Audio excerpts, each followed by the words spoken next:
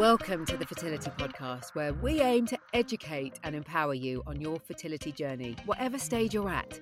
I'm Natalie Silverman, a broadcaster and fertility coach, and I had my son after successful fertility treatment. And I'm Kate Davis, an independent fertility nurse consultant. We'll be your trusted guides, chatting each week with experts and people just like you to let you know you're not alone.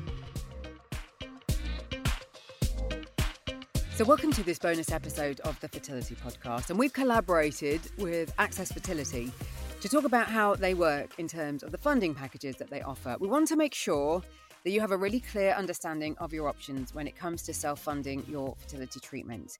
And if you've been listening to the Fertility Podcast in kind of chronological order, you'll know that we have recently talked about the whole postcode lottery situation that so many people find themselves in. And whenever we talk about this, don't we, Kate, it gets such a reaction, and it's so frustrating for us that it still exists. It's something that I think in both of our times, which is the 7-year chunk of time we've been in this space, it has been rumbling along and improving and then getting worse and then changes happening. And we did obviously a report on our guest Amber Izzo and the kind of turnaround that she'd had with her local CCG, but it is still an ongoing problem. Yeah, it is. It's almost like you say, it's a step in the right direction, then it's a backward step again. But it was great to see with Amber how she was able to successfully campaign to ensure that Peterborough and Cambridgeshire CCG were able to put back their provision of funded IVF, which they took away a few years prior. Exactly. And hopefully other local kind of councils around the UK will look at this too. And when we talk to our guest in a little bit, it's really interesting because he's Scottish, and we'll be talking more about the Scottish model, which you may well know about, you'll hear more about, because it's very different to what exists in the UK. But Kate and I have been talking about how in the conversations we've had with clients that we've coached about their treatment as a whole, we've both had quite similar conversations where people have talked quite confidently that they have the money and that, you know, they are obviously concerned about the cost of it, but they have it, they've budgeted, and they aren't having to borrow and go into more debt, which is always to me such a kind of impressive surprise. I'm always so relieved that people are in that position, but then I'm very aware that they're able to talk to me about it. Yeah, I think you're right. I think those are probably the people that do have a little bit of funding to access other support, extra support on top of their IVF treatment. So coming to you, coming to me.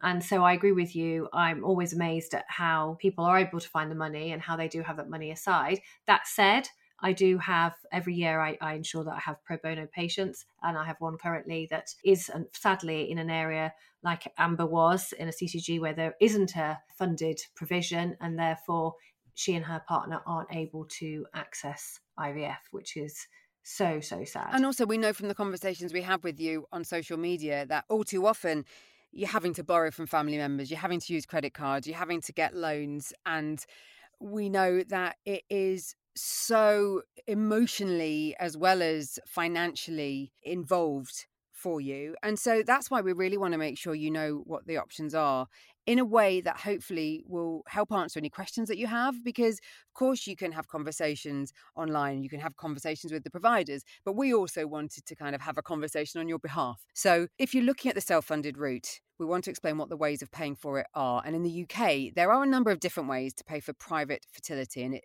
is designed to make it more affordable and accessible if you need it. Now, two of the most popular are multi-cycle and refund programs. And the ideal is that this helps avoid escalating costs if more than one cycle is needed, and can get some money back if the treatment is unsuccessful. Now, up until now, these programs have been provided independent from the medical clinics who carry out the treatment. So there is a natural separation of medical and financial decisions, which again is something that we've been really keen to ensure that you are aware of, because it means that women and babies' health is the only priority, and obviously that is key here. So let's start then with what the multi-cycle programme actually is. It's where a patient pays for a fixed price for a number of cycles, and this cost is the same whether the cycle is successful or if none of them are. Once the patient has had the cycles, there are sadly no refunds, so that's it. And if the first cycle is successful, the patient can't access any further treatment under that programme.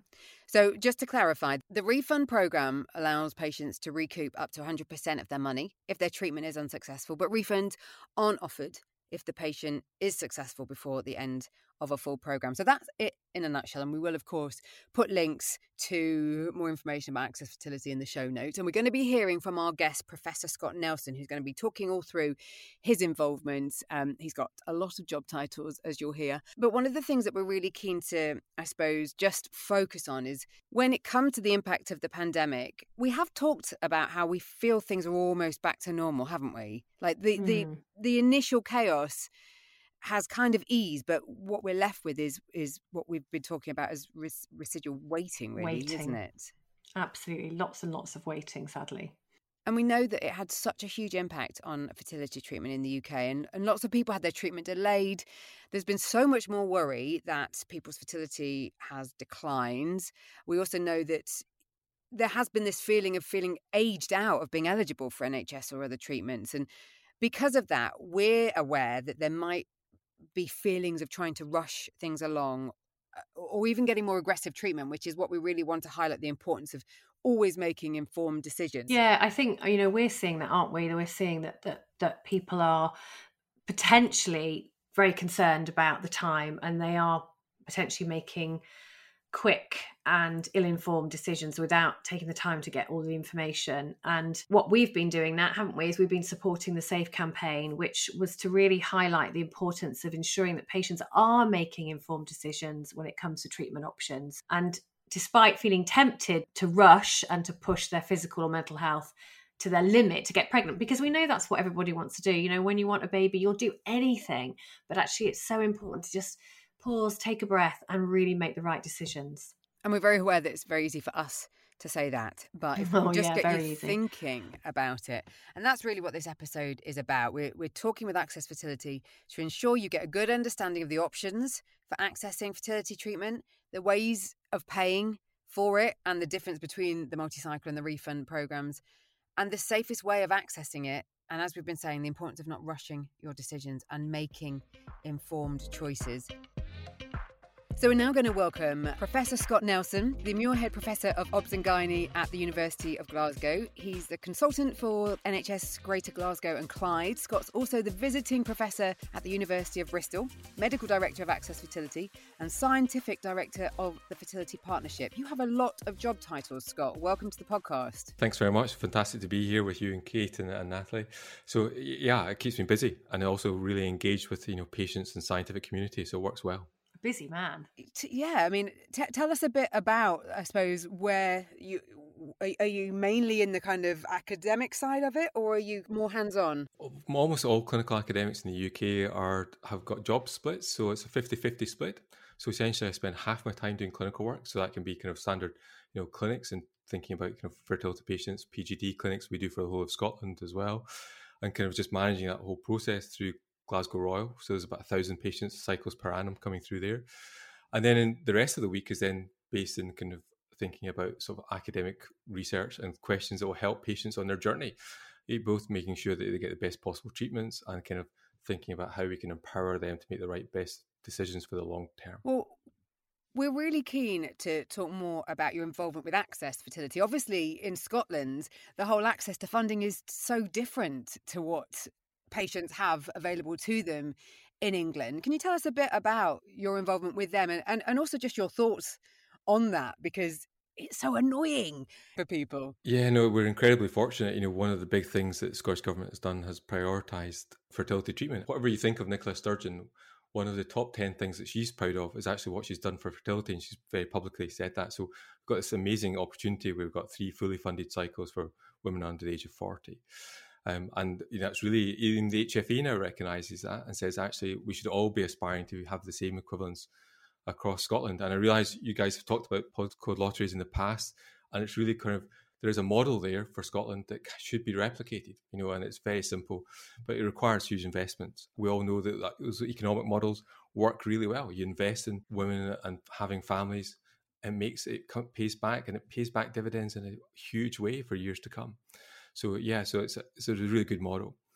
In terms of kind of how you take that and then take access, well, Access Fertility is just a way of being able to, again, facilitate, people offsetting some of that risk. Because the reality of it is access enables people to think about, and it's not for everyone, but it's an option that all patients should really be aware of. It can save them money. It gives them that peace of mind.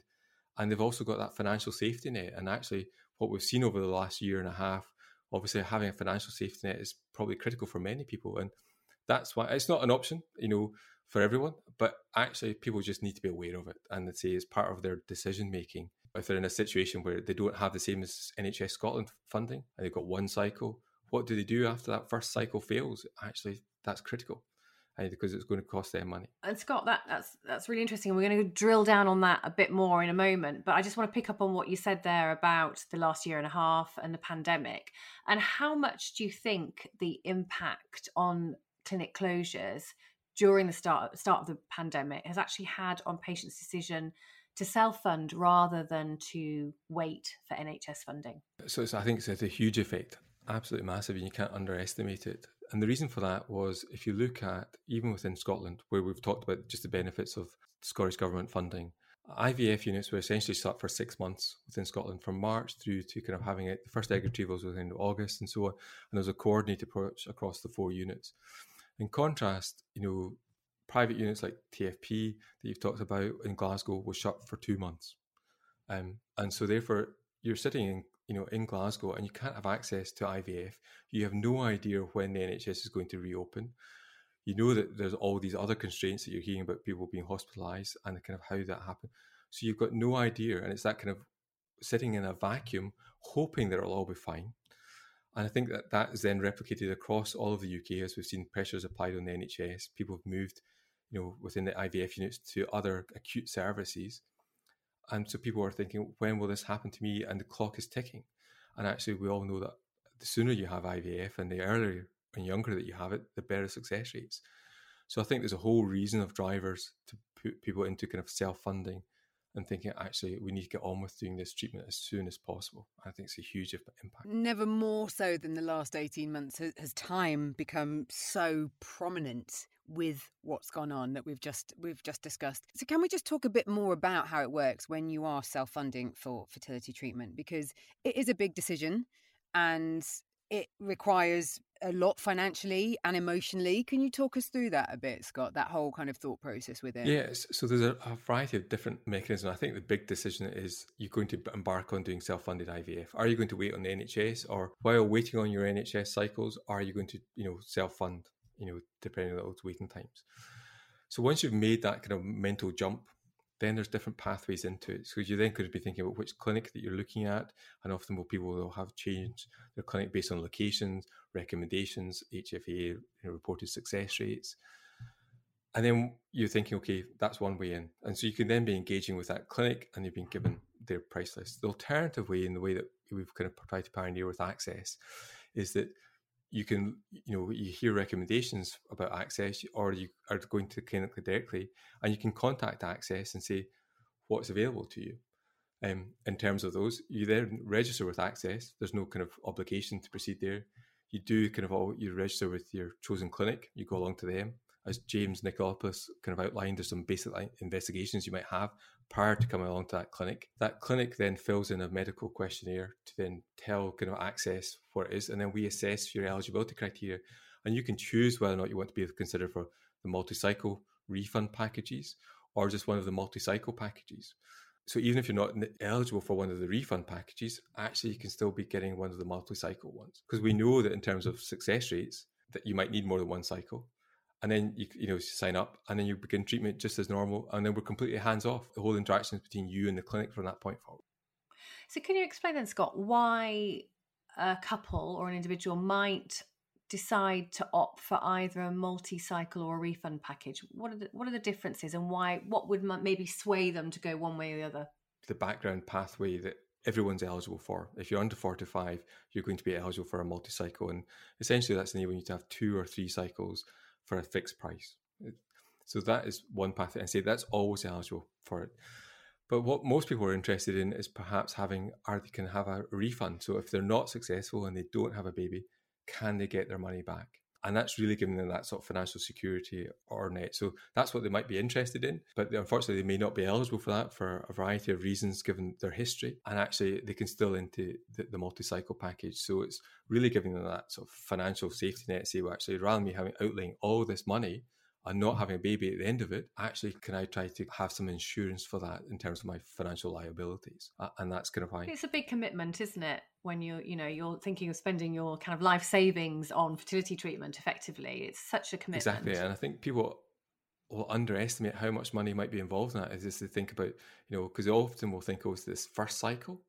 And they don't really think about the financial implications beyond that first cycle. But when you need more than one IVF cycle, or 2 or 3 in terms of that, and thinking of kind of that cumulative success rates across 3 IVF cycles, that's much more realistic for most people. The mass majority of people are not going to get pregnant in that first cycle.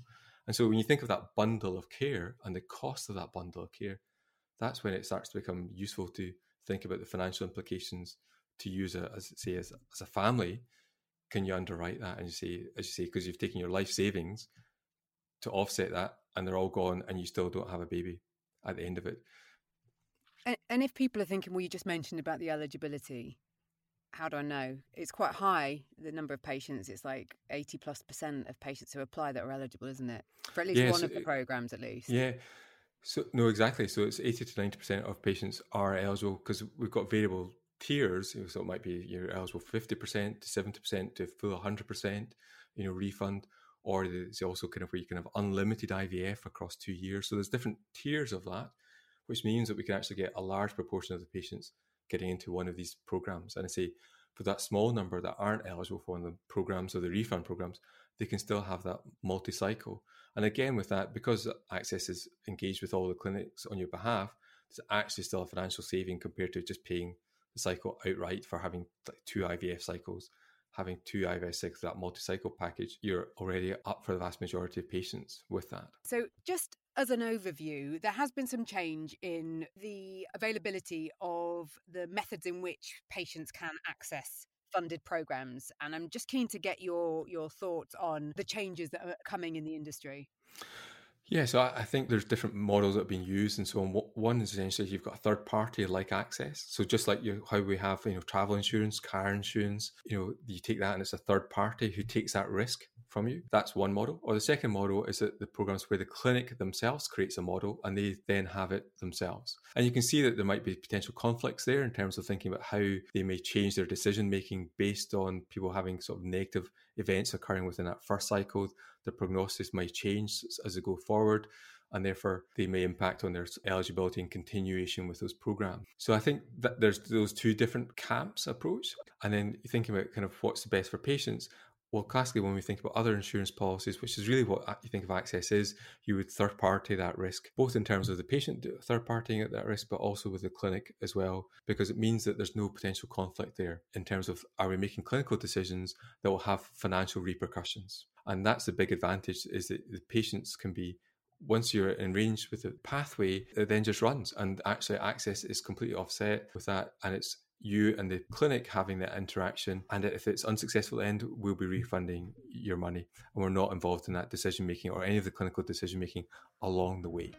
So hearing how it all could work for you, hopefully, might start to help you working through the choices that you're going to make. I think hearing Scott explain it with some of his stats was really interesting as well. Fascinating. And we'll definitely put a link to the paper that he talked about, the JAMA paper too. So Scott had referenced their TFP, and I just wanted to highlight, he was talking about the Fertility Partnership, and that is the clinic group that he is the scientific director of. And it's a massive partnership, isn't it, with lots of different clinics all over the UK. Now we're going to rejoin Scott and talk a bit more about the risks of OHSS. In particular, when we were looking at the research from the SAFE campaign that Kate and I were ambassadors for, there was a stat talking about 57% of women in the early stages of treatment were willing to resort to more aggressive treatment. And we were keen to find out from Scott whether he felt there was enough awareness about the risks of OHSS, which is ovarian hyperstimulation syndrome, for people, and also why this approach to treatment isn't advised in the UK. There's kind of a general lack of knowledge in terms of that. So when we think about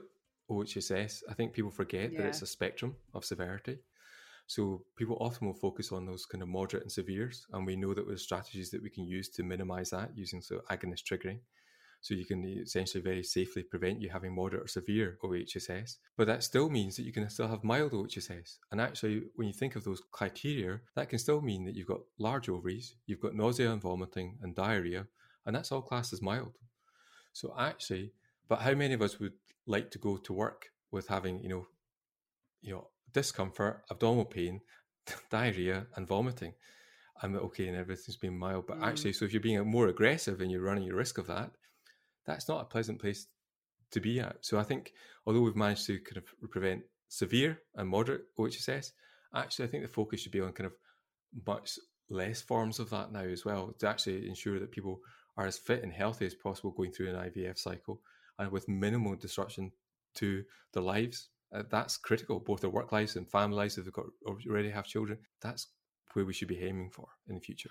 Yeah, and I have to say, I feel that when I'm consulting patients now, it's almost routine for me to say, you may well experience some symptoms of OHSS, because it's so commonplace that those mild symptoms exist. And I'd say a vast percentage of my patients do experience that. But it's a shame that it is at that point. And like you say, it should be that actually it's more that they can go about their lifestyle and do all the normal things. I'm really while glad you they're said navigating that, because I do their think, fertility especially treatments. as women, knowing what we tolerate in terms of, if we've been through months and months and years of hard and difficult period pain, it might just be thought that, okay, this is just part of what I have to deal with. And, knowing that there are the risks, and like you say, really making it clear about the risks of mild OHSS, because Kate and I do see conversations about it in our communities. And yeah, I think it makes a critical impact on your day-to-day living. So that's it. But the focus has always been about moderate and severe OHSS, and do you require hospitalisation? The HFEA has talked about that as well in terms of kind of COVID, further impact on that with the NHS. But actually, I'm very keen of let's try to achieve this as not through kind of minimal, but just appropriate ovarian stimulation and setting patients' expectations to be able to manage their IVF cycle for them and get them the best possible results. If treatment has been halted, because we have heard, especially when I think treatment had restarted, we were hearing people saying that they were maybe verging on the mild, and then they were having their they were being advised to go for frozen embryo transfer rather than freeze-all. Yeah. What do you say if people are kind of at that point and they're kind of faced with this and feeling that it's not quite what they expected and it's not quite what they thought they wanted? So I think one of the key things is that you manage expectations right from the start. And it's quite a dynamic process, but you need to make sure, because I think that's that disappointment that someone would feel is that they're going for a fresh transfer and suddenly they've responded excessively and they're having to have a freeze-all. So that's almost like a fail. They might say that as a failure when actually it may not be. It's both a good outcome, in terms of they've responded well to drugs, which might not have been anticipated. But if you'd actually set their expectations right up at front and say, well, look, this is what we think might happen. And actually, but if you are doing, you've got excessive response, we can use an agonist trigger that's going to be excessive. But look, that means that you've responded really well. And we can, take those embryos through to blastocyst and then we'll vitrify them. And then we can very quickly move on to a frozen embryo transfer. Because again, people are going to worry about what's the gap between that fresh cycle and the frozen. But actually, if you've done an agonist trigger and then you've got, your bleed sort of 5 to 10 days later, they can start HRT progressing into a frozen embryo transfer immediately. And actually, the data suggests that the faster you do your frozen embryo transfer, the higher the success rates are. So this kind of unnecessary wait, and again, it's about communicating with patients and managing their expectations and reducing that timeline as much as possible for them. I think it's really critical because people just worry about time running away from them, and that's a real problem. And you very nicely lead me into my next question about time, is with the research that the SAVE campaign did, where it showed that almost half of the sample, I think it was 45%, of women felt more in a rush to get on with their treatment. How important do you think it is that it's really very clearly explained to them the emotional toll of fertility treatment? How much emphasis do you feel that we currently give to that, and should we absolutely be giving more? What's your impression on that? So I think it's critical. I think it's first and foremost we need to make sure, because the reality is that we put women and partners to some extent on a roller coaster. And there's a whole load of touch points across that. Am I, what's my ovarian reserve? Am I responding to drugs? How many eggs they've got? Did they all fertilize? Did they make it to day 3? Did they make it to blastocyst? 2 weeks of waiting. So these are all kind of very clear touch points in terms of kind of a roller coaster. And so making sure that patients are aware that they're about to embark on that roller coaster is critical. And then secondly, also knowing where they can go and seek help for, and signposting, and people will want to explore support at different points and different mechanisms through that, either through information seeking, counsellors, psychologists, coaches. There's a whole variety of strategies that are suitable for different individuals, but they need to be aware of all of that right at the beginning. And so our job is to make sure that they are aware of where they can get those resources, and then reiterating that throughout that journey, because it might change and their needs may change. So I think knowing that is critical. And then also, but in terms of thinking about, there's this urgency to have treatment, and I accept that we've showed that from about 34 onwards, there's about a 0.3% decline in success rates per month. So you can quantify it on a monthly basis. And so enabling treatment sooner and faster, but in a way that you can cope with, is essential. And that's really, I think, what you guys are doing a fantastic job of, is empowering women to have that knowledge, where the various sources they can get. And then as clinicians, we should be reiterating that at every touch point that we have with them along that journey. And the whole team, from nurses to embryologists, should be doing that. Well, on that note then, when we're talking about explaining the importance of managing expectations, we also do want to highlight that they can't rush their decisions, and highlight the importance of making informed choices. So how do you find that balance? Because when people are, so aware of their biological clock, and they've been faced with what they've been faced with, especially coming out of the pandemic, it's such a delicate thing that you're managing, really, when people, especially if they've had failed cycles. Yeah, and so there is that balance. So if the underlying concept is that the longer they wait, the success rates are going to decline, and I say there's really robust evidence for that. So then it's thinking about how can we guide them to make that informed decision that works for them as in the longer term. And we recognize that people will make different decisions. So some people may say, well, yeah, let's do another IVF cycle. Others will say, no, actually, we've had enough. We want to explore other ways of having a family through adoption or fostering, or we want to consider egg donation. And again, everyone will have different pathways and different journeys to their final destination. And I think it's just making sure that everyone's aware of all those options and giving them the support and necessary tools to be able to make that decision. Because you and I don't need to live with their decision. They need to do that, and they have to be super comfortable with it. And so that they look back in 5 years' time and they realize that they don't regret it. And I think what people will regret is if they didn't know that an option existed for them. I think that's the biggest thing. Or that they were misled and they were given the wrong advice. And so actually, I think the key is make them aware of all the possible options and permutations through that journey, and give them the appropriate facts, which is you're doing, and your previous episodes have shown that. Then they can make the right decisions for themselves. And that might be a different decision from someone else makes, but it's right for them. Yeah, no, absolutely. Earlier you mentioned about how women are less likely to get pregnant on the first cycle as opposed to second or third cycle. And we know that the research very much shows that by second, third cycle particularly, you're more likely to conceive and be successful. And certainly the fertility industry encourages patients to think about IVF now as a course of treatments. That's something that I'm really always trying to get through to my patients as well, is that it's more than just one cycle. It's actually a course, and you should view it like that. Ultimately, what Access Fertility is offering with its plans is that peace of mind that actually you can have the security of long-term treatment and treatment plan in place, but without the financial worries as much. Would you say that's massively important to people? Is it something they should be considering? Yeah, if I can just clarify, before I move on to that, just if I can clarify sort of the success rates per cycle. So in terms of kind of success rates per cycle, you're actually more successful with your first cycle. So you're more likely to be successful if you take 100 women. I'm one of the 100. And you put them through You are. Yeah. But why don't we see that then?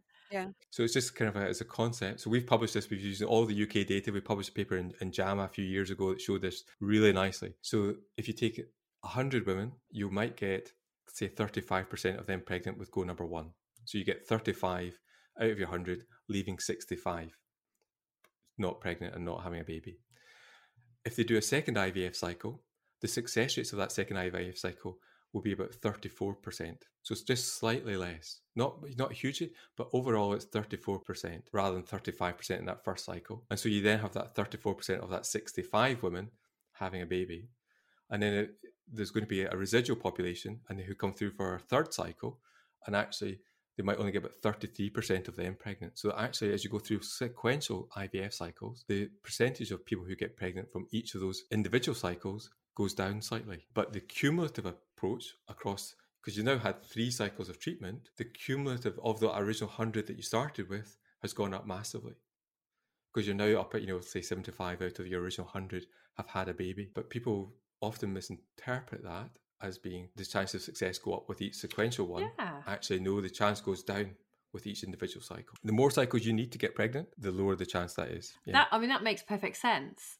But then why is it that, as the fertility industry does state, that you do need to look at IVF as more than one cycle? Because of that. So I think it's this cumulative, as you said, it's having a kind of the cumulative live birth rates across multiple cycles goes up. And I think people differentiate between kind of the within IVF cycle success rates, including for the fresh and the frozens, across multiple cycles of treatment. The easiest way I think about it is to think about 100 women sitting in front of me. How do we get as many of them as pregnant as possible? Actually, the key is to do more IVF cycles. Which makes... That's always going to be the key. That makes sense. Yeah, perfect sense. Yeah. There's a really good model that's available that your listeners can access. Put an OPIS into Google, IVF, and you'll bring it up. And you can put it in there. I'm a 35-year-old. I've been trying for 2 years. I'm not ovulating. I have unexplained infertility. I've never been pregnant before. I don't have a problem with my tubes. And do you have a male factor in problems? So no, and you're going to use IVF, and it'll calculate your results for you. So it will say that, chance of you getting pregnant after your first IVF cycle, all the way out to your 6th cycle. And it just shows that, kind of at cycle number 1, it's if you have 100 women, 39% of those will be pregnant. But by go number 2, it's 59% of them will have had a baby. And by go number 3, it's 71%. But that's the total of those original 100 that started, you've got 72. And so it's that reducing success rates per subsequent cycle. But it's a great resource that's been, freely available, uses all of the UK data, and people can play with it and change it how they want it for themselves. That's great. What a great resource. We'll definitely put a link to it in the show notes. But that does make me ask the question then, if that's the case, why would I then go for a multi-cycle package? Because we're talking about the idea of peace of mind and the long-term expense. But ultimately, if it works first time, you've paid above the odds, haven't you? Yeah, so that's right. So you think about it in terms of those. So some patients who need less treatment will, essentially, subsidize those patients who need more treatment. So if we go back to kind of 100 women, you're right. So using this 35-year-olds who've been trying for 2 years with unexplained infertility, only 40% of them are going to go pregnant on go number 1. So 60 women are still going to need that second cycle. And it's for those that those multi-cycle packages work, both in terms of the refund bonds or in terms of that multi-cycle. Because if they need 2 cycles, well, you've got 60% of your original 100, but that's still 40 women who are not pregnant. And then they're going to need a third cycle. And that's where, at the end of that third cycle, you've then got 72% of them pregnant, but that's still 28 who don't. And actually, they're the ones who get their money back. So that's kind of how it's useful to think about in terms of those numbers. So what we set out to do with the podcast, and we're obviously having this conversation to really enlighten people on their options. And you mentioned that we'd previously spoken about the postcode lottery, and this is about self-funding and what Access Fertility provide. We're always wanting people to have the conversations with their clinic rather than be searching online. And when you've just talked about this model, for example, and we know that the people that are trying to conceive, whether they listen to this podcast or others and they're in the Instagram community or whatever, they are so informed, and they're also pretty overwhelmed because there is a lot of information out there. And our objective is to always try and give people evidence-based, credible information with credible experts. But I'm also keen to know is, in your role as scientific director of one of the leading fertility groups, whether you're confident that patients are getting the best advice when it comes to how they could self-fund. Like if they come to see their fertility consultant and they say, well, I've looked at this OPIS IVF model and it says that I should get pregnant in one round. You're suggesting I do multi-cycle, or however the conversation goes. Do you feel that patients are getting the best advice when it comes to what they're doing when they're self-funding? Yeah, absolutely. I think it comes back to managing those expectations. So I use that OPIS IVF in the consultations.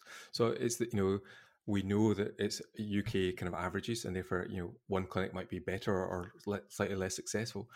But patients often have unrealistic expectations in terms of the overall success rate. So if I asked a 35-year-old who's been trying for 2 years, what's your chance of success with IVF? With one cycle, they may have a completely different number in their head, 80%, because, they've heard that you were successful, Natalie, and well, actually, my friend Natalie got pregnant with one cycle. Well, it must be 9 out of 10 times that's the norm. And actually, you can show them the graph and say, well, look, just so you're aware, actually, that's not the case. It's 40%. And if you do 2 cycles, it's 60%. And 3 cycles, that's it. And if you keep going, we'll hopefully have you having a baby. You can see here that success rates, even up to 6 cycles, which, is 87%. So we will get there, with this bundle of care that, Kate talks about, and it's this sequential treatments, but you might need more than one. And then it all comes back to, here's the options that you've got available to you. You can do this, actually have one cycle, and then, or you can then, come back and reevaluate things and then think, okay, well, that was unsuccessful. Now I want to hedge my risk and actually have that financial secure net, and you can re-engage with access at that time. That's an option for you. Or you might want to do it all at the beginning. And again, people will have different pathways into that. And it's then just thinking about what works for them and where they are with it in terms of, are they risk adverse right at the start? Or do they want to encourage a bit more risk as they're kind of going through that process? But the key is that they're aware about it. And I think it all comes back to managing patients' expectations. I think that's a key thing, both in terms of the support, but also realistic expectations for success rates. So that not to try to manage their disappointment, but then they know that actually that didn't work. It wasn't, the chances are the majority of times it doesn't work. And actually, let's go straight into cycle 2. We don't have a 6 months of recovery where we have to get our head back around the fact that was unsuccessful because, that was never predicted or that was never discussed. I think that's the key thing. Hopefully that gives you a bit more of an idea of how these packages work. And I suppose one thing that we really just want to highlight is that the harsh reality of all of this is that fertility treatment doesn't guarantee you a baby. No, you are absolutely right. And I think it's important to be really aware that research is changing all the time and we're learning so much more about success rates for treatment. And equally, it's so important to remember that we're all individual and that you need to make the right decision for you. We all know stories, sadly, of people that have had many cycles. If you follow different people online, Jessica Hepburn, for example, is an incredible campaigner for awareness about IVF. And Jessica herself went through 11 rounds of unsuccessful IVF and has kind of made it her mission to educate and create a really important narrative about managing expectations, understanding what might not be, and understanding what else could be if your route to parenthood isn't as straightforward. So whenever we're talking about fertility treatment, it's so important to be mindful of the people that it doesn't work for. We are now, however, going to rejoin Scott to find out how he feels about all the research that we do online. Dr. Google can be our friend or can be our foe. We wanted to know whether he thinks it's a good thing that we now have access to so much information. The reality is that people can look through a variety of resources, and I think my job is to be able to guide them through and say, well, you've read that one paper, but here's the other 9 papers that say something different. and I think that's what, Kate, my job, your job on here on the podcast is to make people that those isolated things are within a big, broader scientific literature. And it's putting all of that into context that applies to you as an individual. And so I don't have a problem. People will come with big lists of questions and, I've read this paper and I say, well, that's, either they may have a new idea or a new take on it that, it's something that has just come out. And then it's being able to say, well, actually, yeah, this works for you or it doesn't work for you or it's not applicable to you. So I don't ever get dismayed with people kind of doing that. I think that's to be encouraged because again, it comes back to them. They feel empowered to be able to ask these questions and be in a relaxed environment where they can actually ask anything. It's no question is too silly. Yeah, absolutely. For most of the time, I've probably heard the question before. I think they think they're asking something brand new and novel, but we've heard it probably 10 times that day already. Yeah.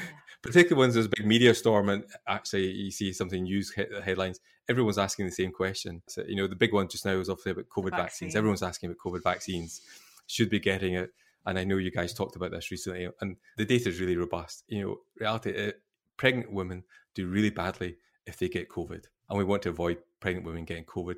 So get vaccinated in advance. I put a post on Instagram after the British Fertility Society and ARCS brought out their new guidelines, and I had quite a lot of questions about that. Not all of them the best comments, because obviously there's the anti-vaxxers out there, but it was so interesting to be able to share the RCOG's evidence as well, saying that 1 in 10 pregnant women who get COVID are unfortunately the ones that are admitted to ITU, and that's staggering. 1 in 10, staggering statistic. Yeah, and I think that's the reality of it. As a working obstetrician, gynaecologist, you see these people who are being admitted to intensive care, and actually it's been it was potentially preventable.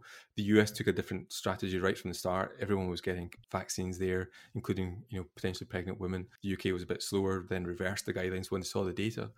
But actually, you only need to look after women in intensive care, and you realise how awful that can be for her and her family. And actually, why are we trying to do everything to prevent that? So I realise you got trolled and so on social media, Kate, but actually the problem is that the evidence is really robust. And actually, it's to engage their brains and actually think about where they're getting that data from, and the scientific literature is actually where they need to get, and then make an informed choice, but get it from the reputable sources and data rather than your favorite influencer. But the great information that came out from BFS and ARCS is that 130,000 women which was interesting, in Scotland and in the US have been followed up during their pregnancy, and there was showing no risk, which is fantastic news. Yeah, completely safe. And so in terms of that, and actually we've got all that UK data. It's one of the projects we're just working on just now, is looking at COVID and pregnancy, because we've got every pregnant woman's health records, and we'll be able to follow up those children and show long-term safety for them as well. But what we do see is that kind of risk of pregnancy complications. Unfortunately, that's turning, because there's been a real drive in terms of kind of IVF units. Everyone's been recommending you get the vaccines, and we're now at a stage where actually most of our patients, unless there's some reason that they're not having a vaccine through choice, they all recognise the safety and implications of it, because more and more people are now getting to know someone, a young person who's been admitted to hospital and become unwell with it and ended up in intensive care. And that wasn't there at the beginning of the year, but it's there now. People are now starting to see that in the young people being affected. And there's more and more stories of that. And I think people are now kind of very conscious. So although you got to say slightly trolled, I think that's a very small minority. And the data safety is really, there for people. And so it should be reassured. And thank you for reinforcing it, Scott, because we can't really say it enough on the podcast, and that's why we do keep talking about it. So thank you. And thank you for explaining what you have done about people's access to ensure that they are as informed as they can be. That's what we wanted to just spell out in this episode, because we know, sadly, that we are seeing more and more people having to self-fund, and we just want to make sure that you really know what your options are and why it's worth really thinking this through. So Scott, thank you for your time. My pleasure. Thanks again for all the work you guys do. I just need to give you a little bit of an insight into what happened with this recording, because I had to actually leg it and pick up my son, and left Kate and Scott chatting away, and they were still there when I came back. Now, all admittedly, my son is only round the corner playing tennis, but you enjoyed that conversation. I mean, Scott gave such insight in how, as a clinician, he works as well as a researcher, which I thought was so interesting, wasn't it? It was so interesting. I love chatting to him, and I'm so pleased that he told us about the Opus IVF site as well, which I'm absolutely going to be using with all of my patients now, where you can really gauge your success rates at IVF treatments, and that will give you a really good indication. So I super loved having a chat with him. It was great. And I know that we talked a lot about cycle success and how the whole program approach works. And I think from my point of view as a former patient, if we'd have been in a position where we had to self-fund, knowing that there was that peace of mind from knowing what the figure was going to be that's presented when you do this multi-cycle idea of a package, rather than going along and then there being more shock costs and it just spiraling out of control. I always think of like Grand Designs or something like that, when they're like, what was your budget? And then at the end they go, and how much did you spend? And they've spent an extra 50 grand. And that's how I feel from the conversations that I think I've had with people, when they've admitted to me how much they've spent. I mean, it goes into tens of thousands of pounds, sadly. And so we hope that we are giving you really good food for thought with this in terms of what your options are. As always, make sure you check out the show notes for this episode, where we will put all the details of Access Fertility and the model that Scott mentioned, that Opus IVF model, and we'll put links to Jessica Hepburn, who we also talked about. If you're wanting to find out more about Access Fertility and speak to them directly, just visit accessfertility.co.uk. Make sure you've subscribed to the Fertility Podcast in your podcast app of choice so that you don't miss our upcoming episodes and more collaborative episodes like this one, as we are going to continue to talk to more organisations within the fertility space so that you can hear more about them and understand more about what they can do and how it can help you, and ultimately, if it's the right thing for you in what you're looking to do to start or complete your family, then hopefully we've helped with that next step, which is what this podcast is all about. Thank you as always for your support, and until the next time,